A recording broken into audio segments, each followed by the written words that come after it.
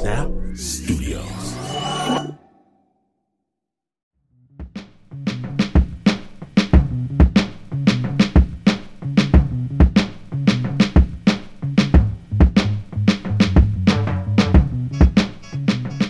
First, because she decides it's crazy important to pick the right tchotchke crap for her host parents, we missed the train. We missed the train that we've planned our whole schedule around. And so, standing in a Japanese thunderstorm for an hour and a half, waiting for the next train, I try to hold my tongue. I try, even as this salaryman grabs me by the shoulder, turns me around, anta, kokorin, nah. He looks me dead in the face and vomits. An explosive, unending stream of horror. I can even take that. But then I see her slight smile as if to say, I told you. And this I can't take. Oh, you foresaw an intoxicated person with Ralph on my shoes. You knew this because you're psychic. Thanks for your wisdom.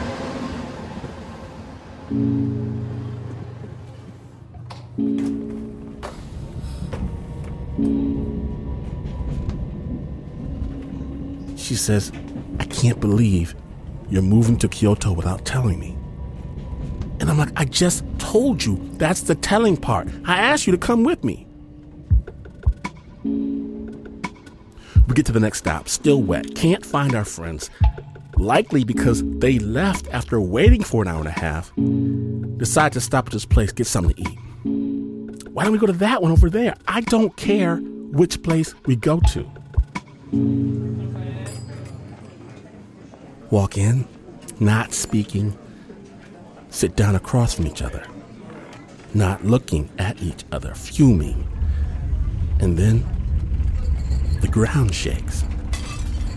That high-pitched groan of wood, that rattle of glass and plates crashes as stuff falls. I'm looking at her, eyes wide, knowing that I'm looking back the same way.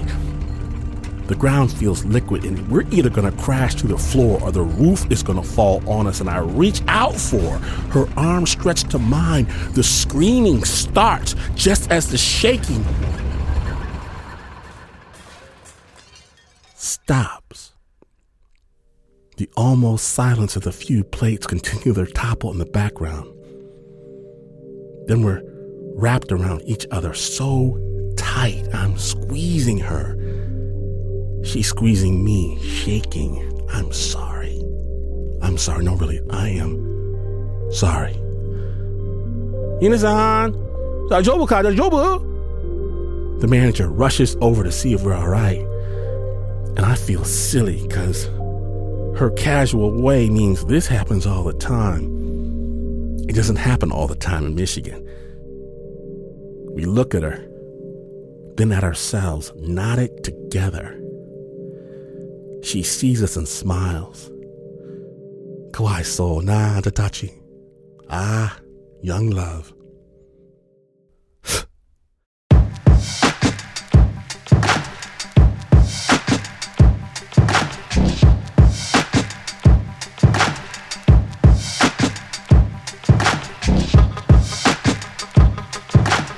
Today on Snap Judgment, shake, rattle, and roll.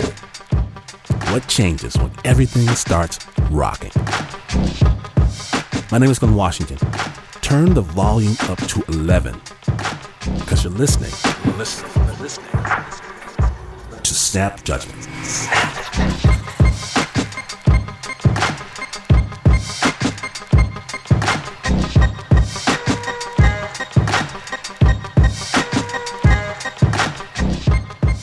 Now then, sometimes the rockin' starts, and sometimes you start rocking. For our next story, a special collaboration you are not going to believe. Snap music master Pat Mesiti-Miller drops Snap Nation across the pond. The other pond. Zim heavy. It sounds like this. It was a rock and roll movement that shook Zimbabwe during the 1970s, and it was huge.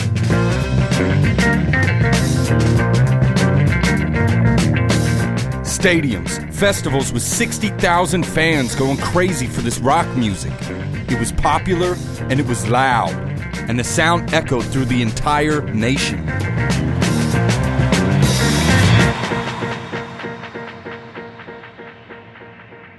Now, to understand what it was, you have to know where it came from.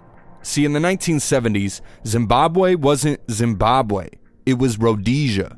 And to be honest, it was a country in crisis. They had just defected from British colonial rule, but no other country in the world actually recognized them as a legitimate nation. And what's more, it was now under the rule of a white minority government that used an apartheid-like system to oppress and disenfranchise the black majority. And I remember as a kid running around with buckets of water to douse the tear gas canisters that the police were throw. The tear gas canisters would go and... That's Ebba Chitambo. He's the founder of one of the biggest groups out of the heavy scene. It was tough. It was tough. We were looked down on and we had to struggle for everything that we needed to do. I remember we played a couple of restaurant gigs that we did in the white areas. Break time, they wouldn't allow us to go into the crowd. We had to go like sit in the kitchen or in the backyard. Guess they thought we weren't good enough to share like toilets and things with the white people, and that only go on stage when it's our set time, and after that, out of the club, we're gone. What would happen if you did try to go there? You don't try that, huh? First, you'd get kicked. You wouldn't go through the door. The bouncers would kill you if you weren't working there. Blacks were confined to their own townships. It was there that Ebba grew up and fell in love with rock and roll as soon as he heard it. My mother had a gramophone, those wind-up gramophone things, and she brought Elvis Presley 78 record, those vinyl things, and I was spending so much time listening to that she broke it up. We had what was called the youth clubs in the townships. There was like a couple of guitars. After school, we'd go there to while away time. And when he wasn't practicing guitar, he was at the local township halls where he could watch bands play live. When these other groups used to come around and play in our hood, I'd be there helping them carry the equipment, helping them set up. They would let me into the gig for free. Instead of dancing like the other people, I'd be sitting and watching what they were doing. I used to sit and watch the bassist, and I used to feel very, very bad that I couldn't get hold of a guitar like that. So we ended up building our own from an acoustic guitar. For a bass, Ebba managed to rig up an acoustic guitar with those thick strings used for an upright bass. That was my guitar. How did it sound? It sounded good. Actually sounded good. I'm surprised it sounded like that. That's how I learned. And then one night, at a local club, watching from the crowd, the drummer was too drunk to play, and the people started getting rowdy. So they asked the audience, who can play? I said, I can play. They said, come sit and play. I'd never touched a drum set before. So I went and did a few songs with them. I was amazed I could play. They wanted me to continue. I think I did 4 or 5 songs and I couldn't carry on because I was actually shaking. How did I do that? And that night was the birth of his career as a drummer. He never got formal training. There wasn't any available in his township. And after a while playing with different bands, Ebba had decided he wanted to start his own. The sound would be heavy. And the name? Wells Fargo. We did. We had no idea what it was. Okay, now you gotta think. Rhodesia, early 70s, Ebba, along with pretty much everybody else in the country, had never heard of the bank. To him, the name Wells Fargo had a completely different meaning. How did he find it? It was a comic book. It was one of those classic Western shoot-'em-ups. In it, Ebba saw a picture of some kind of desperado riding a stagecoach through the Wild West holding a shotgun. And written on the front of that stagecoach, you guessed it, Wells Fargo. It was like outlaw side of it. That was the whole idea.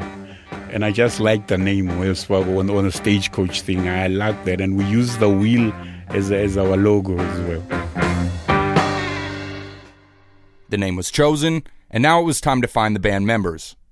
In came Jose, the guy I'd worked with earlier before in another group. Josie would play lead, for rhythm guitar, a man named Handsome, and Ebba would be the lead singer, playing drums at the same time. But for the band to be complete, they still needed somebody to play bass.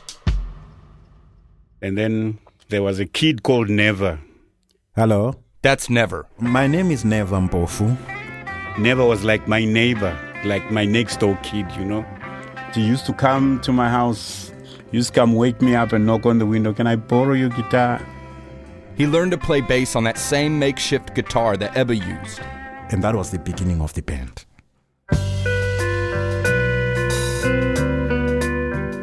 Electric guitars were very, very rare. I think the city council had one electric guitar. They chose to do a circuit of all the townships. At the time, I think it was 7, 8 townships. You tell the club leader, we need to use it for a performance at the club. Then you'd go put a request and they'd bring the guitar and the amp. After the performance, they take it back and give it to the other township. And there was only one electric guitar at the time. It was passion driven. We just had a passion. To us, it was like, you know what? I just want to jump on that stage and play. I can't see nobody. I can't hear no one. I just stand and feel cold.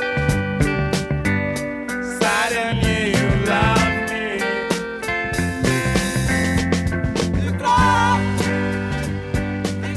We're getting a spark. When we're playing at the shows, the audience will just go wild, and I think that bounced back to us. Wells Fargo's original songs, well, they were about life and love and having a good time.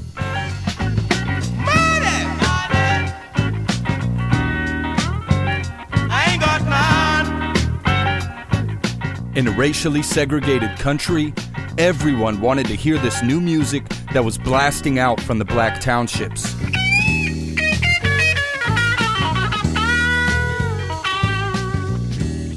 The whites, they used to come to the township because they were allowed.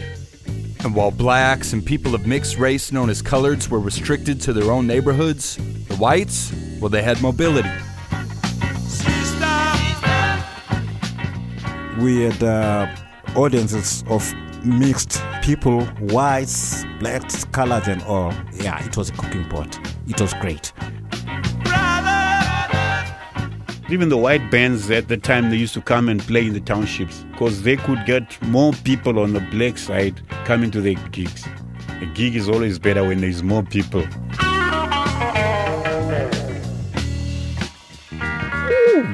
We're talking 300 people, 400 people.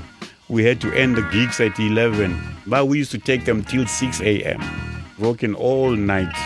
When I left home, thought it made money. Sing rock and roll, but it ain't no good. So I'm coming home. Now, while their songs weren't overtly political, just the act of getting together to play music had real dangers. Outside the townships, in the bush, black guerrilla fighters had taken up arms and declared war. And in the cities, the government took aim at anyone showing signs of opposition. They hated black people getting organized. And with us doing the gigs, it was some kind of organization. Because the people used to come to the gigs and we could talk and they could hear the music. You play, you get to notice a few guys. The next time you hear, he's gone to the war. Did you have any friends go off to the war? Yes, a lot. Yeah, it was terrible. For those who would manage to come back, you really have to celebrate that you have come back alive. And if these people came back, you know what? The first thing they want to rejoin again, the circle of friends and all that, it was at the shows. You see them, and when they tell you that, man, I was out there in the bush, and every bullet that I could hear shot from a gun was like a beat in my head, like drums. The heavy scene, which brought people of all walks of life together, was a threat to the ruling class. At the show, the advantage was that's when you meet also a lot of people that you could not meet on the street everywhere. We weren't allowed to be in groups of more than 2-3 people. We couldn't hold a gig for 2 people. You try and get permission, they'll slap you in the face, say, go to hell, it's wartime and you can't have people congregating like that. But we went ahead and still did the gigs anyway. Feel the tears in my eyes, down my life. Can't stop crying. I see it written in your eyes, down my life. Can't stop lying. Ways of well, We used to listen to Black Sabbath, Deep Purple, The Who, a lot, 10 years after. What about Jimi Hendrix? Oof. You know what? Jimi Hendrix's influence was massive. Yeah. Hey Joe, that's the first song we heard of Jimmy's, and I thought, my God, what is this? I remember, hey Joe, what you gonna do with that gun in your hand? where you going with that gun in your hand? The way he was singing it, the way the drummer was, I loved the drumming on that song. The guy was like chopping wood or something. And when it came to the solo part, man, that killed me. That killed me, man.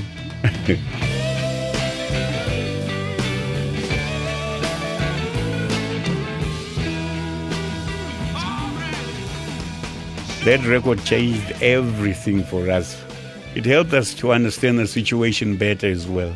Because here was a guy singing about things like that and things that we're not even allowed to talk about. We thought, no, man, we got to change something here.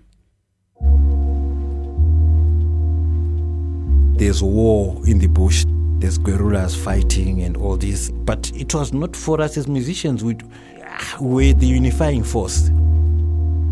Because as soon as the people see the posters, Wells Fargo, they'll come in their hundreds. And we thought, this is what we're good at. This is what we're going to use. And they hated that. Like there's a time that we played one show in one like a residential area. Psychedelic lady.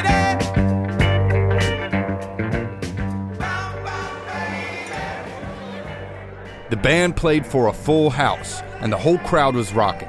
Liquor flowing, people dancing, and then the police showed up. They came to Never's side of the stage first and told him to stop the show.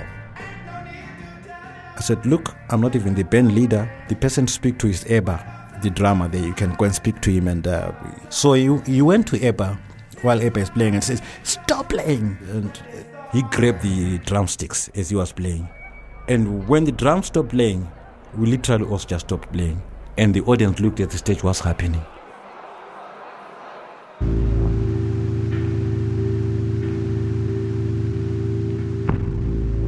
It's not over. It is never over. Snap Judgment returns with part 2 of this story in just a moment when the Shake, Rattle, and Roll episode continues. Stay tuned.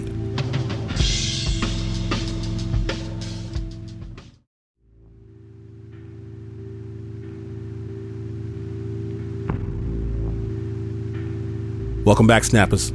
From the frying pan into the fire on the Snap Judgment Shake, Rattle, and Roll episode. Understand, this story does contain violence. Sensitive listeners are advised. We last left our heroes on stage, surrounded by policemen, demanding that their show come to an end right now. So you went to Eba while Eba is playing and says, stop playing. And he grabbed the drumsticks as he was playing. And when the drums stopped playing, we literally also just stopped playing. And the audience looked at the stage, what's happening. And when the officer stepped up to the mic to tell everybody to clear out, before he could just say anything at all, a pint of beer just came to his face, straight like that. Yeah, it was a mess. He fell down, and the audience were really like throwing bottles all over the place, filled with the bus. It was sounding like bombs or something, you know what? A full-on riot erupted. After that, people, they knew that, of course, because of this setup, the police will come in numbers. So many people just got into their cars and left.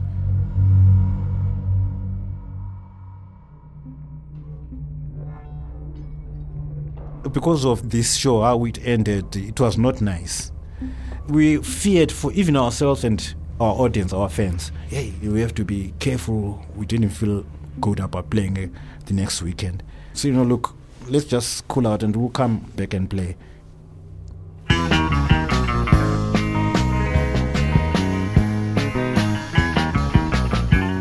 Weeks later, they were back on stage.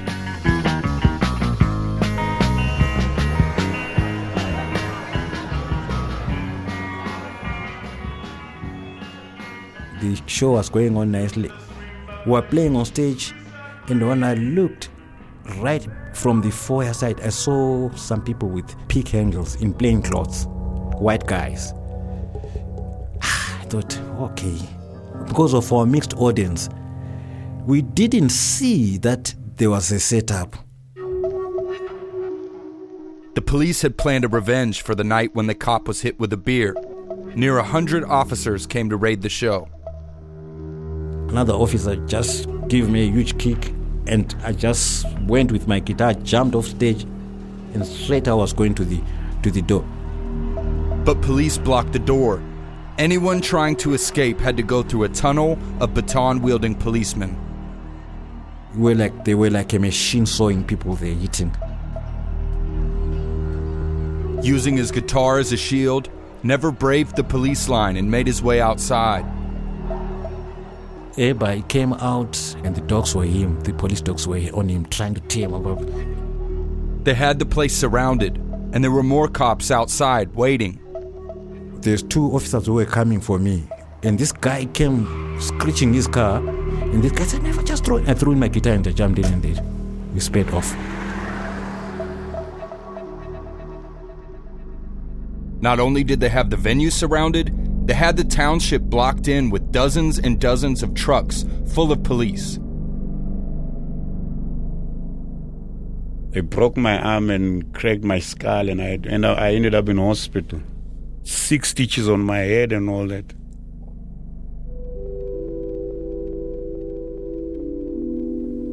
I saw blood and everything, people getting wounded, and a lot of ladies. They were not sparing anybody. Everyone was doing anything, musicians and all. We got a beating. There was a lady that was pregnant. She lost the baby and all. It was frightening. It was frightening. I didn't understand it even up to today. From that whole situation, I never received even a scratch. I couldn't understand how I had gone through that kind of machine. And, it was... I had a colored friend of mine who came to me later and saying, "Nev, do you see this?" He had a big gash on his head. He said, "You know what, Nev? I saw this coming, Nev, on your way, and I put my head in. This was meant for you."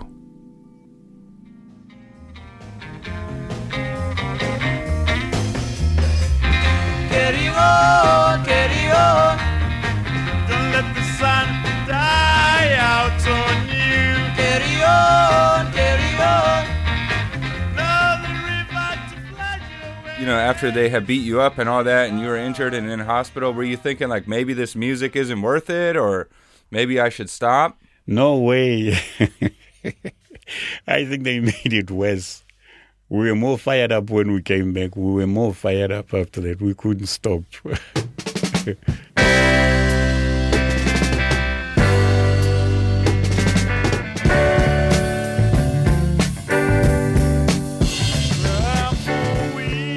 Two of the guys were like roadies in the band. They had left to go to war. And we really started like agreeing to the reasons why they left. We also got politically conscious, and we tried to integrate it into our music as well. That's how the song came about. Have Gun Will Travel, it was called. This song was called Have Gun Will Travel. It was really, really hard hitting. It was straightforward, straight to the gut. Some of the few lines that I remember, yes. Oh, for wings that I could fly and the sun could touch me, have a gun will travel. No rivers and no mountains will stop me. We will get there at some point. Watch out, freedom is coming. You better hold on. You better hold on. That's how it was, raw like that. Trying to record anything like that at the time wasn't possible. The government had a strict censorship board, and a song called Have Gun Will Travel would never make it through. And while they couldn't record it, in stealth, the guys would play it while they performed in the black townships.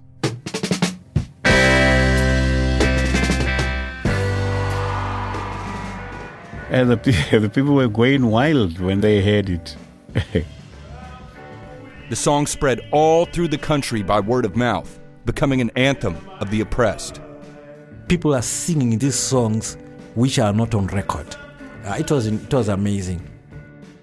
All we had to do was just the verses. When it gets to the chorus, the crowd used to do it for us. We never even had to sing those parts anymore. But then we started drawing attention from the wrong side as well. Joseph got arrested for playing it when he went to this new group. The government learned of the song and began the crackdown, sending secret police into shows. Guys will actually come and say, "Hey, there's a couple of guys in the gig and we don't trust them." So we'd actually leave the song out of the playlist for the night. So we couldn't play it. We'd get arrested. But we couldn't stop playing it because now it was in the people. The song was in the people and they wanted it all the time. I had to find a way to carry on playing it. They came up with the idea to code the song. Same melody, same arrangement, but with a hidden meaning. I sat down and I changed the lyrics down a bit. I removed the so-called offensive lyrics. Now it was a symbol that we were pushing. The war was now disguised as a big storm. The gun flashes and bombs were thunder and lightning. And when they tried to sneak it past the government censors, it worked. The underground anthem, Have Gun Will Travel, became their radio hit, Watch Out. Watch out! Big storm is coming. There's thunder and lightning. You better hold on. Watch out! Big storm is coming. Now it was on radio. Every household, and it was awesome. The song was just everywhere.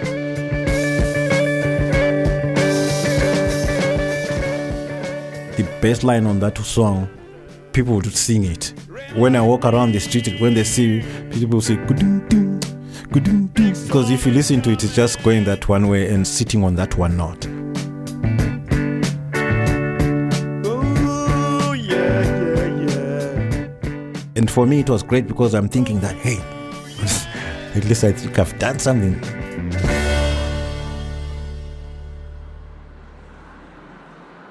There's one time that in 1976, at the Trade Fair rock band competition, it was packed. And it was big time. It was massive. We started playing Washout. The excitement was too much. The people jumped over the fence and everything. The security guys were overwhelmed. They could not do anything. They were all over the stage trying to lift you while you are playing. The amplifiers are shifting and stuff. And to control it, we had to stop the music. Literally, we didn't even play the other songs. And we won that competition. We played one gig and there was some tourist from the States, and he comes up to me and tears a leaf from his checkbook. And he writes best band in the world, and he gave it to me. And I looked and it was a Wells Fargo bank check. And I said, oh, this is a bank?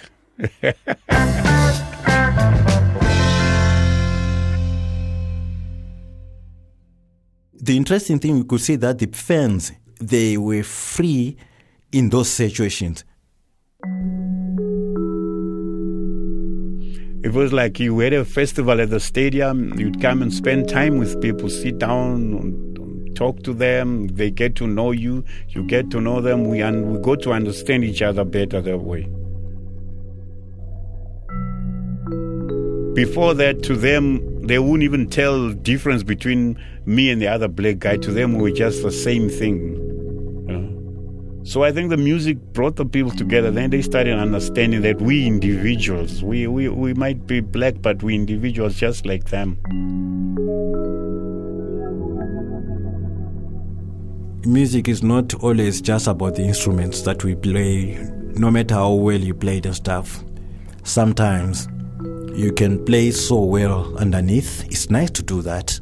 But that, also the instruments are just the vehicle of what the message in the song is.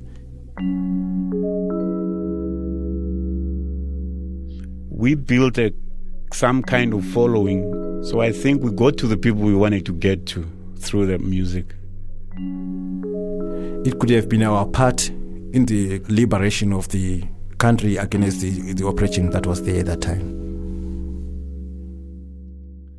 In 1980, the Rhodesian government fell, and the country of Zimbabwe, as we know it today, was born. And alongside dignitaries and official ceremonies, the Zimbabwean government threw a huge concert with one very special performer, Bob Marley. He sang his song, Zimbabwe, a gift to the people of the country.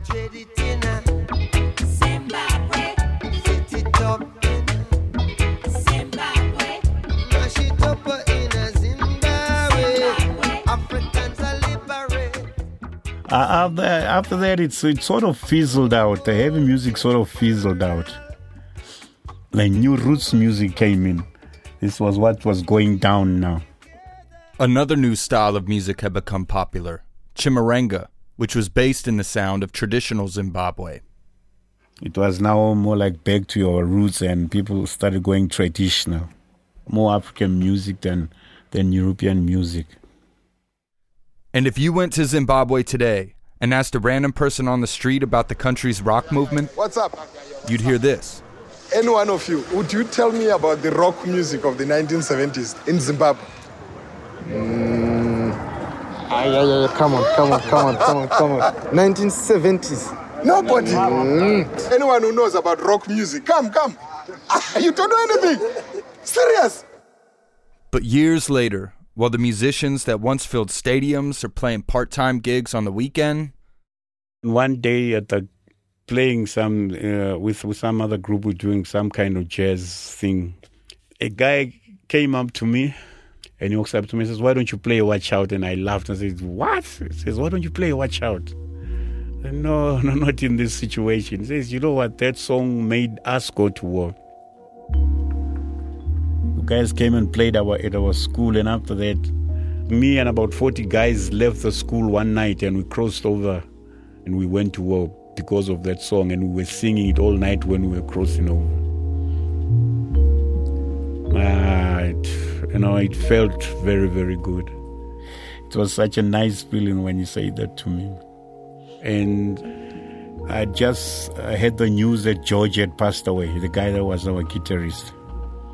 And it brought tears to my eyes when I started singing that song. So now, like, every time I get a gig, it's a regular thing. I have to play that song. Watch out! Big storm is coming. There's thunder and lightning. You better hold on. Watch out! Big storm is coming. There's thunder and lightning. You better hold on.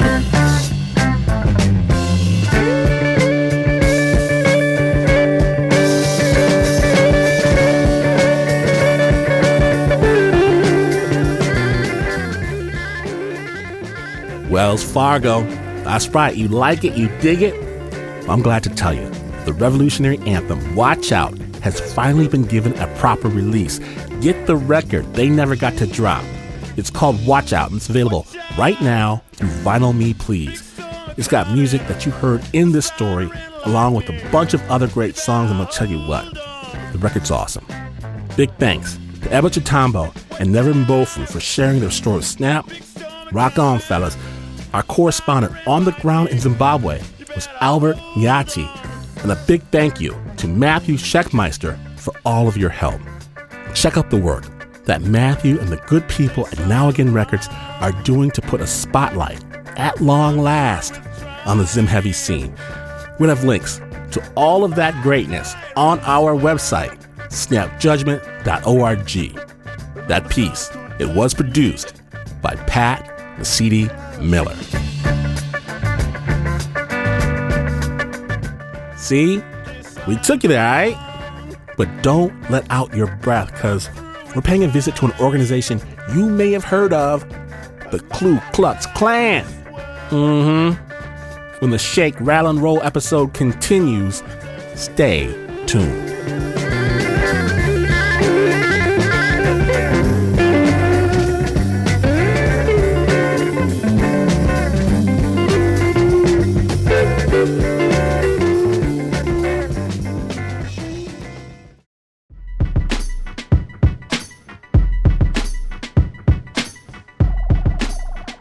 Welcome back to Snap Judgment, the Shake, Rattle, and Roll episode. My name is Glenn Washington, and today we're featuring folk who are feeling the ground shaking beneath them. We're going to go back for a classic story from Snap producer Anna Sussman. It's one of those pieces that just sticks with you. It starts off when a good rabbi moves from New York City to Lincoln, Nebraska.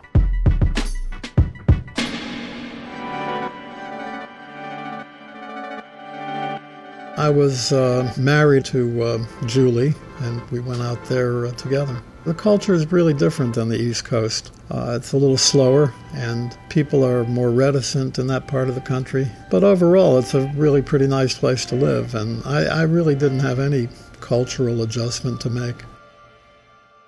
Julie and I had purchased a house, and we were moving into the house and unpacking one Sunday morning, and we had a call from an unknown person. I picked up the phone and said hello, and he said, "You'll be sorry you ever moved into that house, Jew boy." And I did call the police and told them that I had received this threatening call, and a few minutes later, a patrol car showed up, and a police officer took a report, and he said that he thought he knew who might be behind it, and mentioned the name Larry Trapp. Larry Trapp had been notorious in the community as a white supremacist, hateful person. The police gave us instructions in a way, which was pretty troubling. They said, tell your kids not to go back and forth to school in the same pattern. And a couple of days later, we received a package in the mail filled with about 50 or 60 items of racist material. Brochures, white power organizations, and there was one picture I remember in particular of Dr. Martin Luther King with a gun sight imposed over his forehead, and the caption was, "Our dream came true." I think the most chilling of all, there was a business card in that package that was a Ku Klux Klan business card that had on the back of it, "The Ku Klux Klan is watching you, scum." And that was pretty scary. So I called the police again, and they came and took all this material and confirmed that they thought it was Larry Trapp. After a while, I started thinking that it might be a good thing to try to contact him.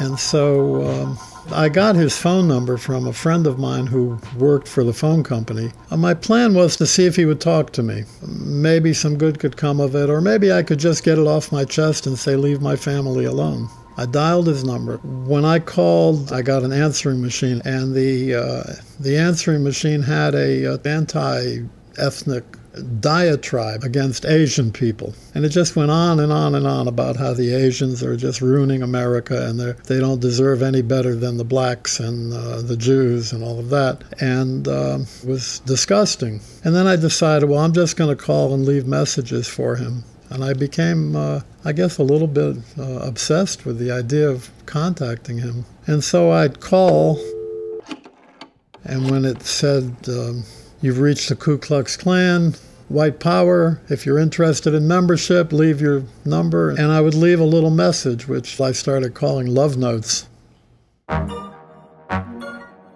One message was, Larry, there's a lot of love out there and you're not getting any of it. What's wrong with you? And I hang up. Another was, why do you love the Nazis so much? They would have killed you first because you're disabled. Larry Trapp was a double amputee as a result of advanced diabetes at a young age, who lived his life in a wheelchair. After several months of calling, I realized that I was doing a pretty strange thing. I called every Thursday afternoon at about 3 o'clock. I had appointments with children for bar mitzvah lessons at 3:30, and so I called just before that. After a while, I think Larry Trapp figured out who was calling him. And finally, one day, Larry answered the phone, and he started yelling and screaming at me. Why are you calling me? You're hassling me. I can't say what he said for a family radio program, but I said, I don't want to hassle you, Larry. I just want to talk to you. And he said, what do you want to talk about? And I said, well, I heard you're disabled. I thought you might need a ride to the grocery. And there was a dead silence for a long time. And he finally came back on and said, I've got that covered. Don't call me anymore. This is my business phone. And Larry Trapp still kept getting calls from me at 3 o'clock on Thursday afternoon for another couple of months. And finally, on a Saturday evening, the phone rang. I picked up the phone and he said, is this the rabbi? And I said, yes, it is. Is this Larry Trapp? And he said, yes, it is. I said, what can I do for you? He said, I want to get out of what I'm doing and I don't know how. And I said, would you like to talk about it? He said, yes. I said, well, I'll come over. I know where you live. So I hung up. My son upstairs and said, Dad, you can't go and see this guy? I said, yeah, I'm going to go. I'm going to pick up some chicken or something and go break bread with the guy.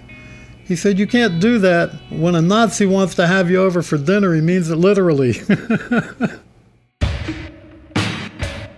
But I did call a friend of mine before going, and he said, what are you, crazy? It could be an ambush. I said, look, if you don't hear from me by midnight, send the police. Do you know what I mean? And Julie and I got in the car, and we drove to his house and knocked on the door. And he opened the door. He's sitting in a wheelchair with a MAC-10 automatic weapon in his lap and a shotgun hanging off the corner of the wheelchair and a pistol in his lap as well. And I said, oh my God, we're dead. But instead, he reached out his hand and I shook his hand and he burst into tears. And he began taking these rings off his fingers, and they were 2 swastika Nazi rings. And he handed them to me and said, take these away. They've caused me nothing but trouble all my life. And we talked and talked about what he had been doing and why he wanted to get out of it, and the sort of childhood he had had, hiding under the bed so his father wouldn't beat him, which I'm convinced brought him to where he was in this hateful business. A constant tale of violence and racism and hatred and bigotry. He was doing this to try to make himself okay with his father, who was that kind of person. But he did it with a vengeance. I mean, he had gotten himself elevated to a position of authority within the Ku Klux Klan. He was called the Grand Dragon of Nebraska. Strange. So Larry Trapp determined that he was going to live a different way that night. And he asked me to take away all this literature and paraphernalia that he had around the house. Larry Trapp, he was not very old, but he had been sick a good part of his life. And he wasn't feeling very good one day, and he was beginning to have kidney failure. Julie said, maybe we shouldn't abandon this guy, And he's all alone in that apartment. What do you think about inviting him to come live with us? And so we moved him into what had been our daughter's bedroom, and he was still functioning, he was still living, but living like with a family. Julie actually took care of him. She gave up her job in order to take care of Larry Trapp, who needed some care and attention. It was an unusual time, to say the least. During that time, Larry Trapp started bugging me about wanting to become Jewish. And I said, well, Larry, come on, you grew up a Catholic. Why don't you just go to church? And he said, no, I had a miracle in my life, and it came from Judaism. I said, no, Larry, it came from you. I had friends in the Christian ministry, and I tried to palm him off on them, And Larry kept insisting he wanted to study Judaism. Well, we did have a ceremony of conversion at the synagogue, which Larry had been attending, by the way. He adopted Judaism and lived the rest of his life in my house until one morning at about 3 o'clock he died. He lived in that house for 9 months. It's almost like he went through that whole cycle of birth again, and he died a better man than he lived. I was happy for him. His funeral took place at the temple, filled with mourners, because Larry had done a lot of work in that 9 months to try to make amends with people, and he was on the phone constantly calling people and apologizing and telling them he's sorry he hurt them. He spoke several times at the high schools against racism, and he became a better kind of celebrity than he had been before. I felt like a member of the family had died. I think everybody in my family felt that way. Like everybody has a weird old uncle. He had become that guy in my family, and well loved.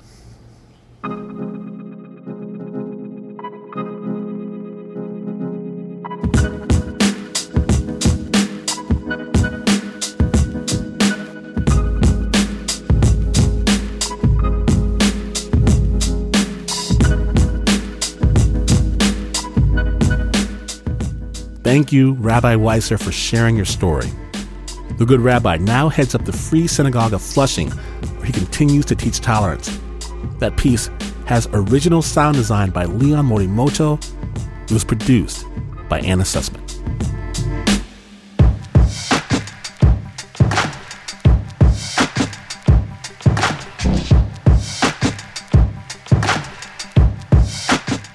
Oh yes, it's that time.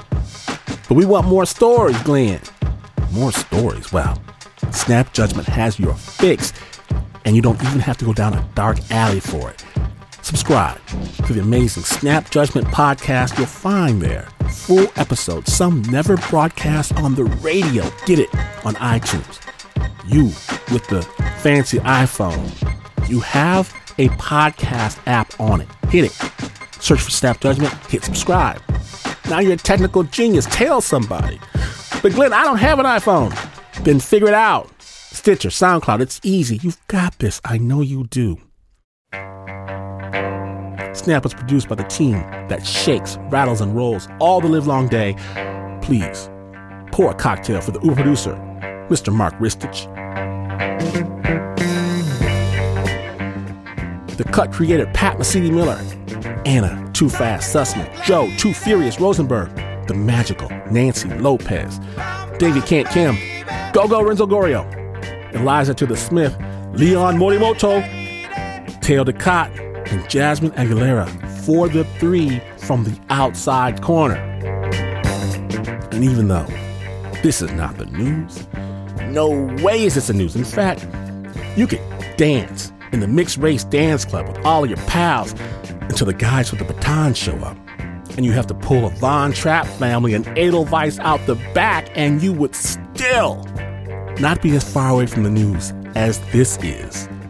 But this is PRX.